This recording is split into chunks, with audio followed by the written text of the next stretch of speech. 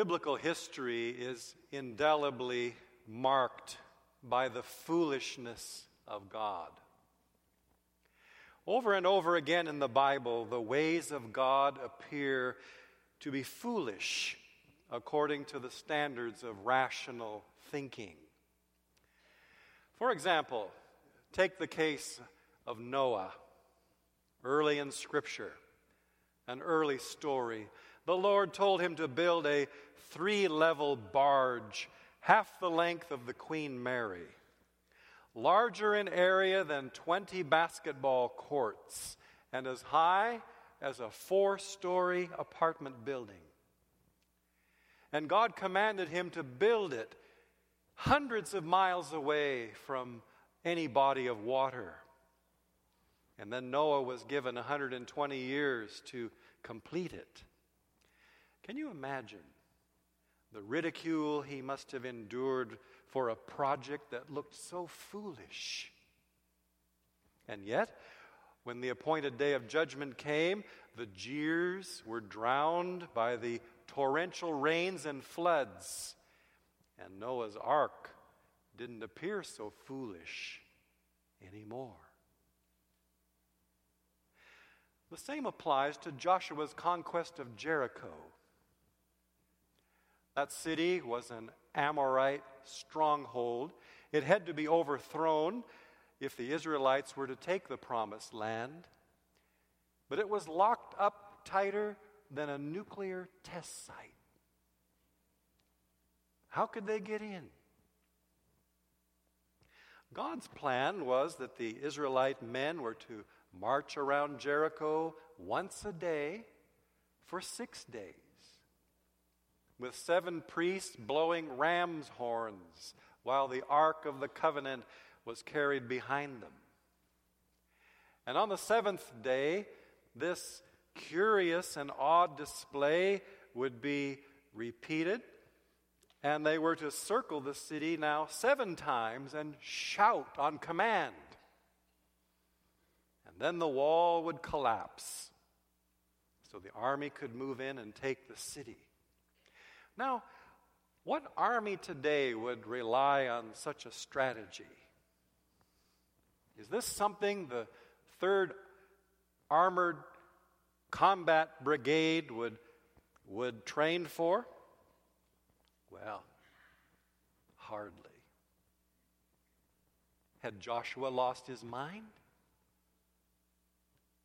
No, he had chosen to follow the foolishness of God, and it brought him victory.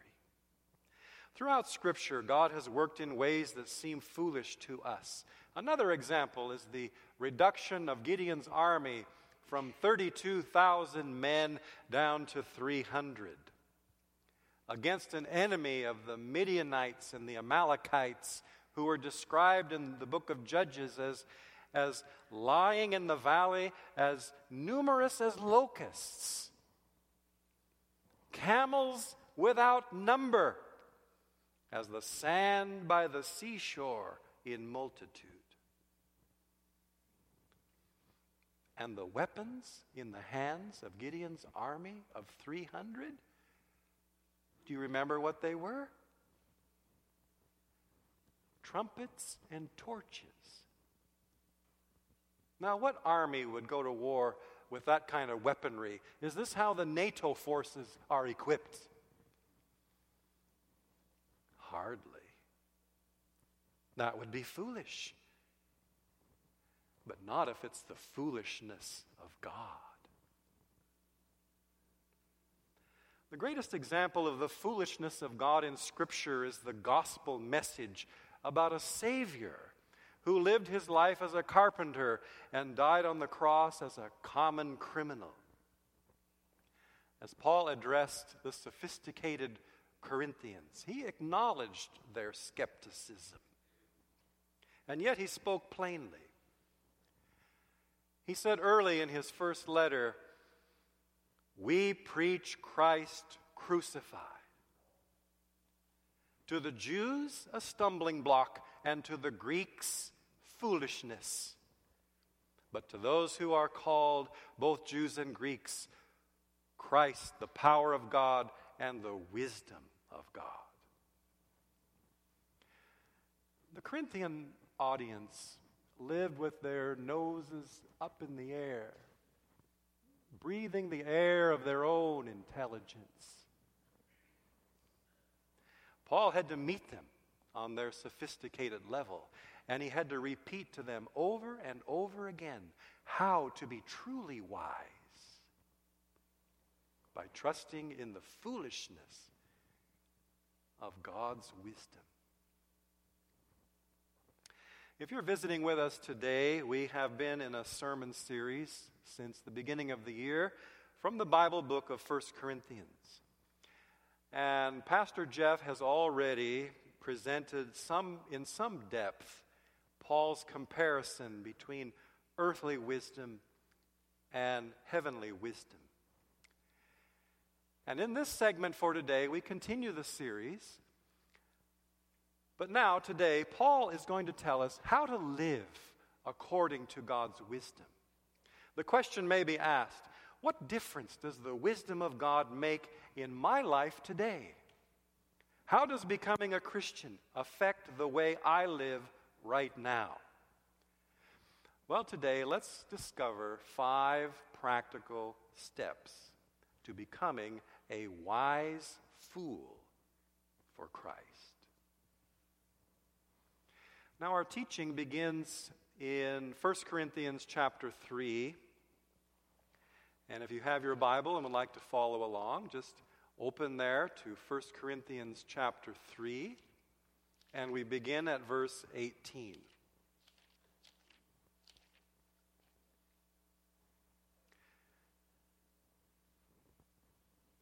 Let no one deceive himself. If anyone among you seems to be wise in this age, let him become a fool, that he may become wise. For the wisdom of this world is foolishness with God. For it is written, He catches the wise in their own craftiness. And again, the Lord knows the thoughts of the wise, that they are futile.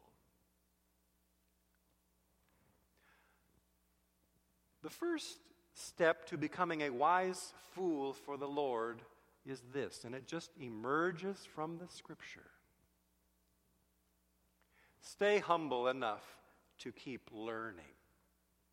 Stay humble enough to keep learning.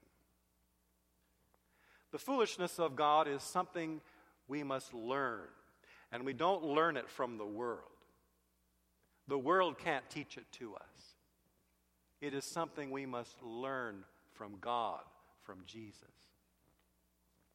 According to verse 18, the Corinthians were in danger of self-deception. They were deceiving themselves because they were enthralled by worldly wisdom. Paul keeps going back to that over and over in this letter. The Corinthians must see the contrast between Christianity and the world and be willing to accept the label fool. For example, Christ teaches us to love our enemies. The world, however, prescribes the motto, get even. See, we have a difference. Jesus teaches his followers to give liberally to anyone in need. The world, however, lives by the rule, what is mine is mine. The world asks, what does a man own? Christ asks, how does he use it? To the world, the teachings of Jesus are backward. They're upside down. They're foolish. But Paul tells his readers that if they become foolish in the eyes of the world, they are becoming wise in the sight of God. This is something we must learn. Stay humble enough to keep learning. There's a wisdom of this world that works for the world, but it will not work for the church. The world depends upon things like promotion and prestige and power politics, the influence of money and social status.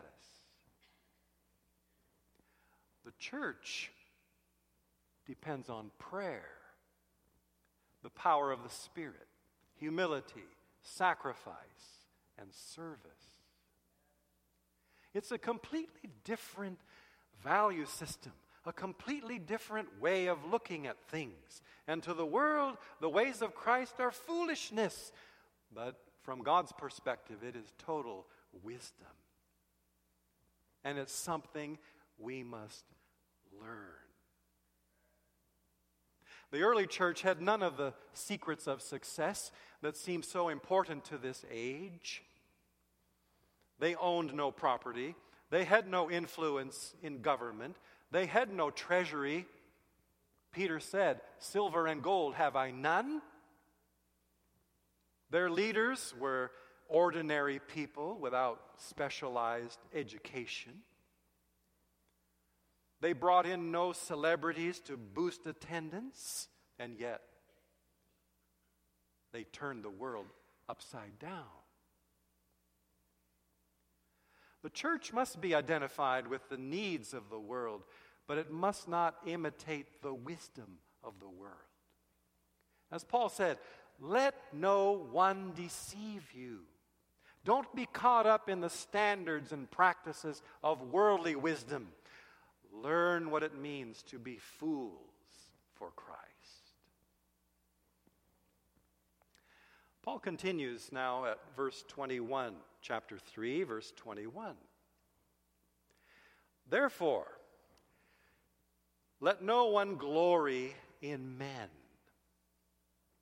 for all things are yours, whether Paul or Apollos or Cephas or the world or life or death or things present or things to come, all are yours.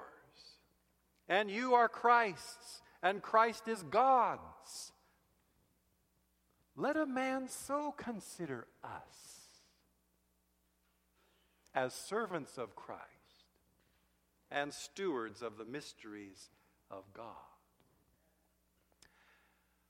The second practical step to becoming a wise fool for the Lord is this. And it just emerges from that scripture. Don't exalt other people. Don't exalt other people. That too is worldly wisdom. Now these words appear in Paul's letter because the members of the Corinthian church were comparing leaders, and they were idolizing some over others. Some had greater followings than others. And they were dividing themselves up according to the patterns of mere men. And that's dangerous in the church. And here's why. Exalting people perpetuates spiritual immaturity. If Jesus is obscured in the shadow of another, believers will not grow. People worship will limit your perspective. And another thing, idolizing people ultimately leads to a precipitous crash. If a leader is put up on a pedestal, a day may come when he will fall from that pedestal. And the people in Corinth were giving their support, and they were giving their strength, and they were giving their hearts to different splinter groups of the body of Christ. And that was to surrender everything to a petty thing by comparison. In exalting one above another, they confined their lives to narrow limits, which should rather be limitless in outlook. He said to them in verse 21, all things are yours. And the idea is, why are you limiting yourself to a splinter? All things are yours. And that includes the ministries of all who preach and teach the gospel. And then he repeats the names: Paul, Apollos, and Cephas. Each one was prominent. Each one had his own personality. Each one had his own particular gifts. By limiting their allegiance to some one earthly leader, well, they were limiting their growth.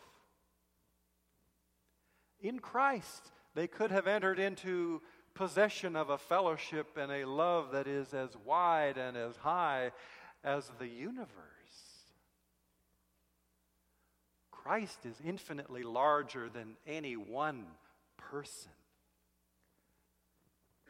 We're called to grow into the limitless expanse of His territory rather than elevate a mere person who at best can only offer limited human perspectives. Let me ask you, how many channels can we get nowadays on our televisions?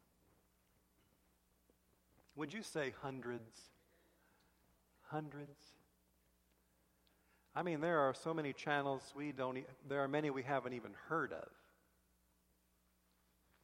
When I was growing up on the prairies of eastern Montana, there was no television until 1955, and a large area of farmers got into a campaign. Someone gave leadership to the idea of establishing a television station in Williston, North Dakota, and that would serve a huge area.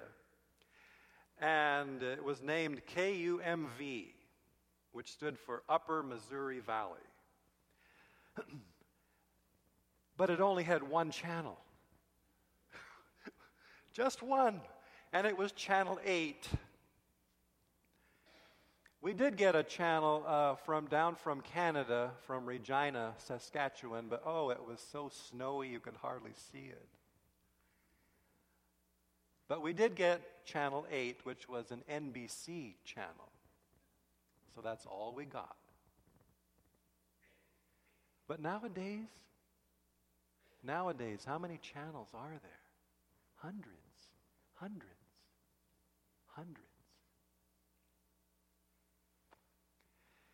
We get channels that feature news and sports and weather and inspiration and finance and history and documentary and science and politics and cooking and fishing and golfing, and someone else added garbage.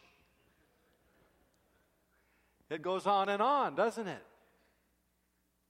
Now, what if you said, of all the channels available to me, I prefer to keep my television on one channel alone? C-SPAN. Or maybe Channel 3, the Community Bulletin Board channel. Well,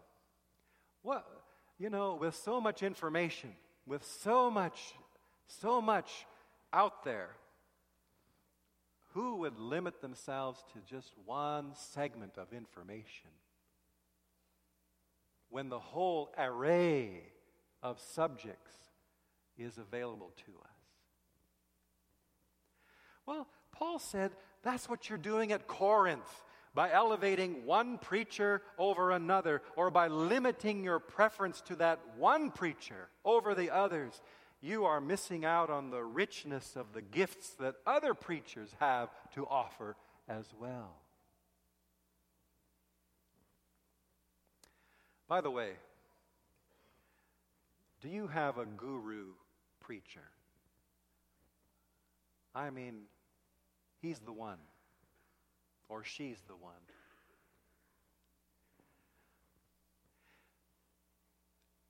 Are you experiencing a handicap to your spiritual growth by limiting your learning to only one viewpoint? Preachers must never be treated like politicians. Don't ever treat a preacher like a politician.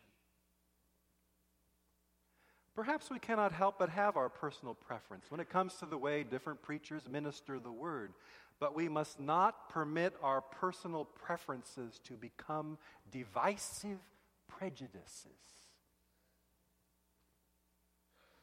When people divide themselves between preachers, and some followers go this way, others are led this way, others go this way, depending on the preacher. What do we have? What do we have in the body of Christ? What we have is division. What we have is fracture. What we have is a broken fellowship. That's what goes on in the world. That's worldly wisdom. That's the party spirit, where followers' opinions are constantly measured by who's following whom, where the goal is popularity and greater numbers of supporters, where there are winners and losers, and where all are competitors. It's a sad day when worldly wisdom gets into the church. When earthly wisdom gets a foothold in the body of Christ, that's a sad day. But it appears that was what was happening at the church in Corinth. And according to Paul, the only guru we should have is Jesus Christ. All things are yours, and you are Christ's. He supersedes all other earthly guides and philosophies. So then, how should we treat those whom we respect? How should we treat those who teach us and lead us and whom we respect and have confidence in? How should we? Paul answers that, chapter 4, as he continues, chapter 4 and verse 1. Let a man so consider us as servants of Christ and stewards of the mysteries of God. Servants. That's what preachers are. They're not politicians. Don't make them into politicians. Don't treat them like politicians. All they are servants. This word servant, it has a special meaning. It means an under-rower. An under-rower. Can you picture the big ships? They didn't have engines to propel them. All they had was all these slaves down below oaring the ship forward. Under-rowers. All the slaves down below were serving their captain, Jesus. Jesus is our captain. Paul says that's all we are. Under-rowers. That's all we are. And Jesus is our captain. Now, that's all we are. Servants. Not politicians seeking popularity. Regardless of how prominent or authoritative, all of us believers are merely oarsmen on a ship, responsible to our leader, our captain, the captain of our vessel, Jesus Christ. And Paul says, that's all I am. And that's all Apollos is. And that's all Cephas is. An under-rower. a steward of the mysteries of God. Paul is saying, don't give to an under-rower the position of manning the rudder of your life. If you keep Jesus in first place, He will steer you to His wisdom. Don't exalt other people. Exalt Jesus. He is the one who has gifted all of His servants. Now Paul continues in verse 2. Moreover,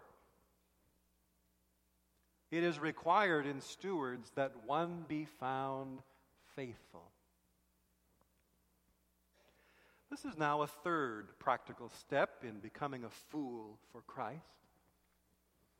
Exercise faithfulness. Exercise faithfulness. The Corinthians were evaluating preachers according to their fluency and eloquence, by charisma, personal charm, and outwardly impressive abilities. But you know, folks, that's how the world evaluates its leaders. That's the way of the world, to look good, to perform to some standard that shows obvious talent, as though the preacher is like a musician playing a piece for the purpose of entertainment and approval and applause of the audience. That's worldly thinking. That's worldly wisdom. But what if a preacher lacks charisma? What if his or her talents are not public in their best use?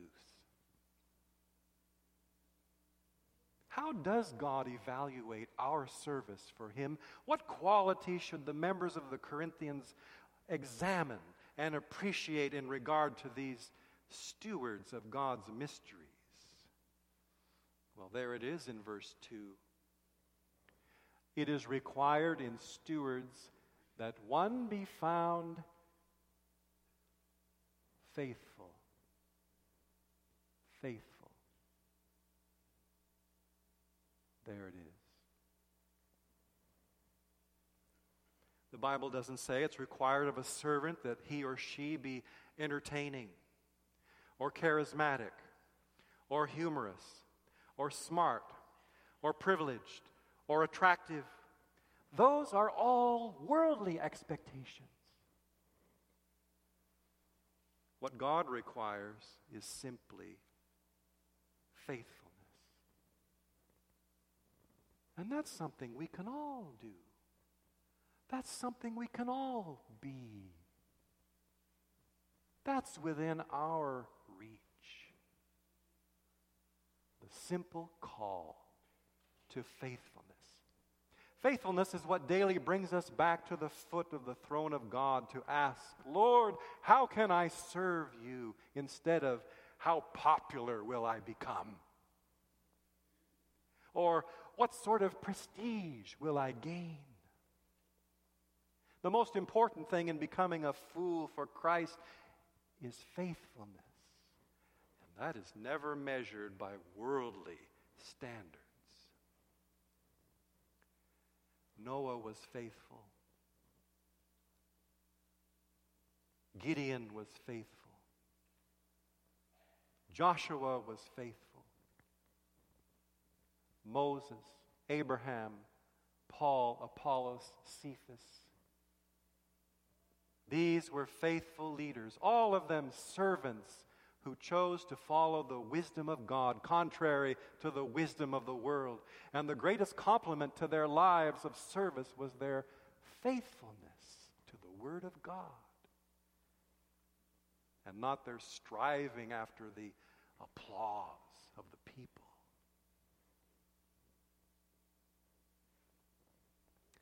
Do you worry about what others think of you? Is that something that should be a big concern to us? What other people think? How much they approve of us? how big a following we can gain. Here are the words of Paul in verse 3. But with me it is a very small thing that I should be judged by you or by a human court. In fact, I don't even judge myself. The fourth practical way the wisdom of God will affect your life today is this: treat lightly others' opinions of you. That's kind of hard, isn't it? When we serve the Lord publicly, our every action is evaluated and judged. We become spectacles, and we're constantly feeling evaluated. Some will compliment us, others will criticize us. But we shouldn't dwell on either response, or we'll become like the Pharisees, whose object in life was simply to look good and give the impression that they were serving God, when the applause of the people was what was most important to them. Paul even says he does not evaluate or fixate upon himself too much. Only God, this is the reason, because only God knows the intents of the heart, and only God can be an impartial judge.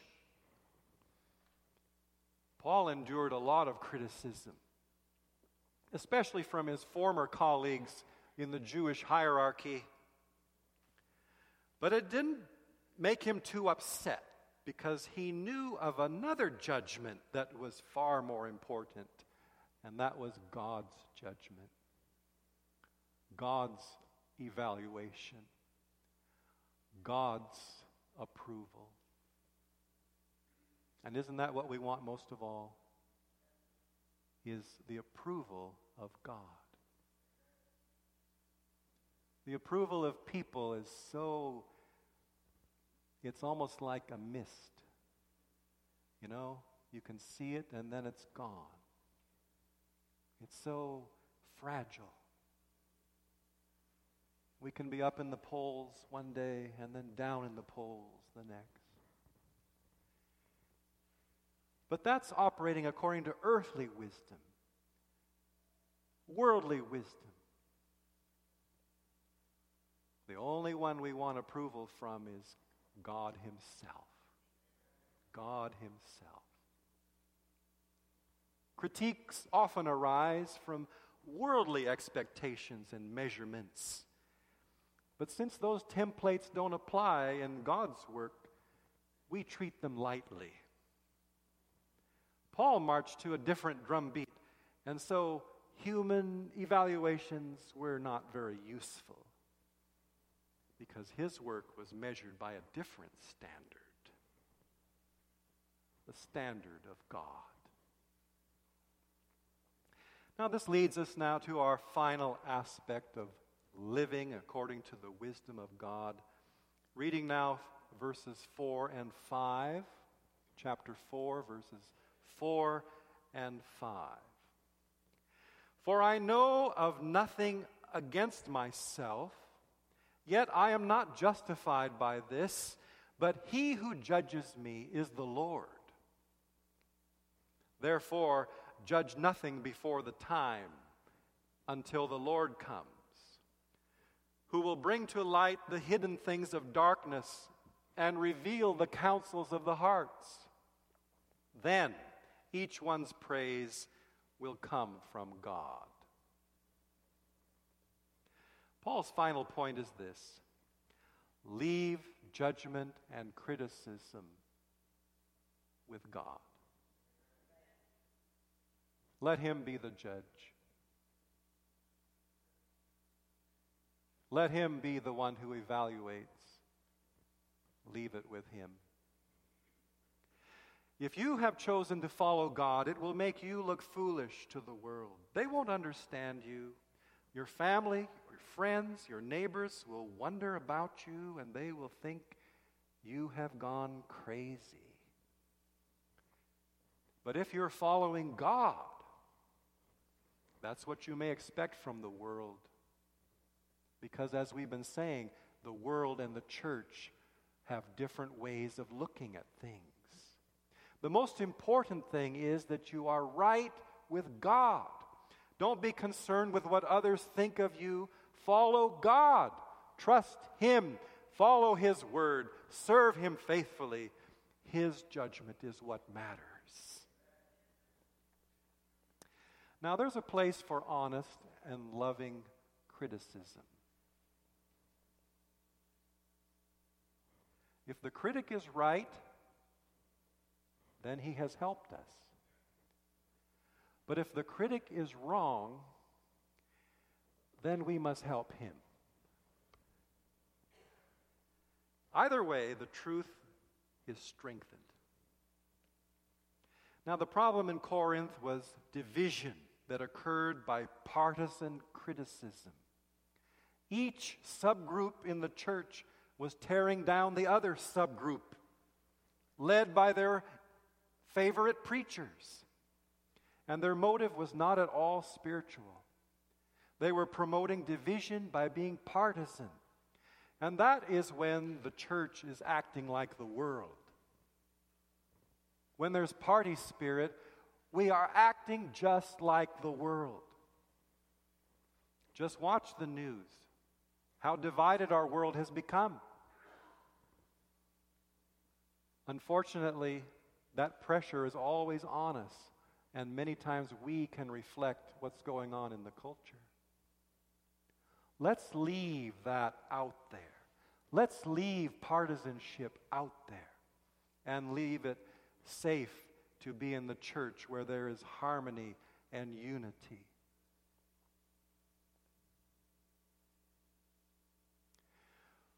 We're finally getting to the season now of gardens and yards. Just this week, my yard really greened up, and I think I'm going to have to mow this coming week finally. It's late. As we're thinking about yards and gardens, I'm thinking about two kinds of hoses that we use in the gardening season. There are the regular garden hoses, and then there are what we call soaker hoses. Our service for Christ can resemble either one or the other, either a regular garden hose or a soaker hose.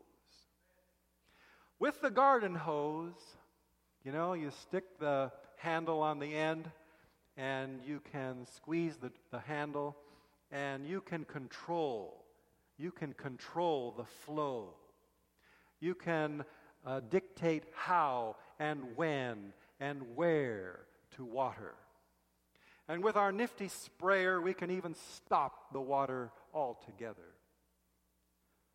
The flow of Christ's love often will depend upon our mood or how much sleep we got the night before. And with a big spray, we can sometimes get a lot of attention. In contrast is the soaker hose. The soaker hose waters the ground indiscriminately. Dozens of holes let the water loose without a shut-off valve, without a shut-off switch. Life-giving water oozes out all over the place, and there's no concern for the timing or the direction of the flow. Isn't it true that if God has turned on the refreshing water, the water of life in our lives, why should we hold it back from anyone? He has an infinite supply. Are you a garden hose in your service for the Master? Must you always be in charge? Must you always dictate how and when and what happens? Or are you just like the soaker hose? And out of your life it just oozes constantly, indiscriminately. nourishing and watering. Wherever you're in contact, there's your influence as a blessing, helping it to grow, helping to grow the church, helping to nourish the body of Christ. Paul has taught us today how to serve according to a better way, without concern for the evaluation of the world. And the person who adopts these 5 principles into his life will be set apart from the common approaches of this world. He has counseled us to be teachable and to learn this better way. Not to exalt one leader over another, to be faithful, not to value too highly the opinions of others, and to let God be the judge instead of people. Which of those 5 things might you be struggling with today?